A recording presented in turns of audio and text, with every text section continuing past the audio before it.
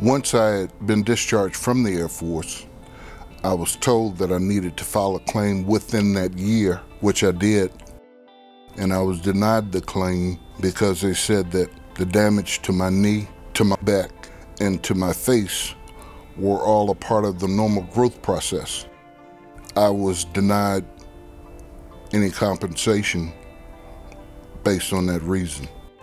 The thing about help with the disability claims process is that it's not about how much money somebody has or how much intelligence somebody has. It can be a complex process to navigate no matter how much education and experience you might have.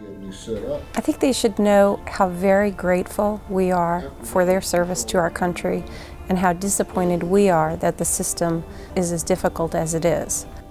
Every veteran out there might encounter difficulties with this process. I had been trying myself for about 10 years to work with the VA, and I was just overwhelmed. The legalese that they use and the volume of paperwork that they throw at you is more like a gauntlet than an assistance. One day my wife comes home and she said, "Oh, there's a woman that's starting a clinic for veterans. Would you like to talk to her?" And I said, "Well, okay, I'll talk to her," because at that time I had to stop working, and I'd been sitting basically in a room angry at the world for about 3 years. Very quickly, we had people who just read about the fact we were going to open a clinic like this who would come and talk to us and say, "Hey, can you help me?" The American Bar Association actually prohibits first-year law students from being in a clinic. The second years and third years come in. And in the summer, we have students who choose to work with us as their summer job. It's really peanuts that they earn, but they want to be with the clinic. We're completely dedicated to doing all that we can here as students and faculty with the program to help as many veterans as possible obtain the benefits they rightfully earned. I've been treated in the highest regard here. I've had students that I've met that have come in the program and I've seen leave that I still stay in contact with.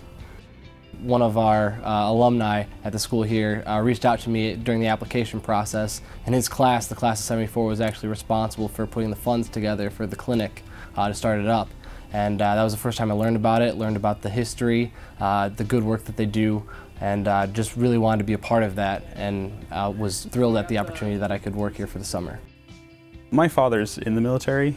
He's currently active duty, and so it was a great opportunity for me to be able to come to the clinic and to be able to help these veterans. And it was not just a great opportunity because of what I was able to learn about practicing law, but also being able to help these veterans with their claims. It's also helpful to the VA by utilizing the thorough fact and legal research investigation that we do and the analysis of these claims.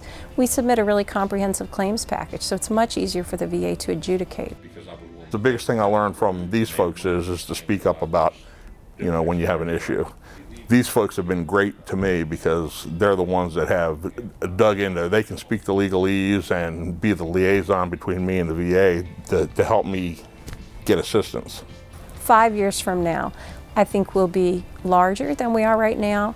I think that we'll have expanded this model across the country to many more law schools, and that there'll be more veterans receiving this kind of help. Being able to get a total package of 100% disability. I couldn't have done it without the school. No way.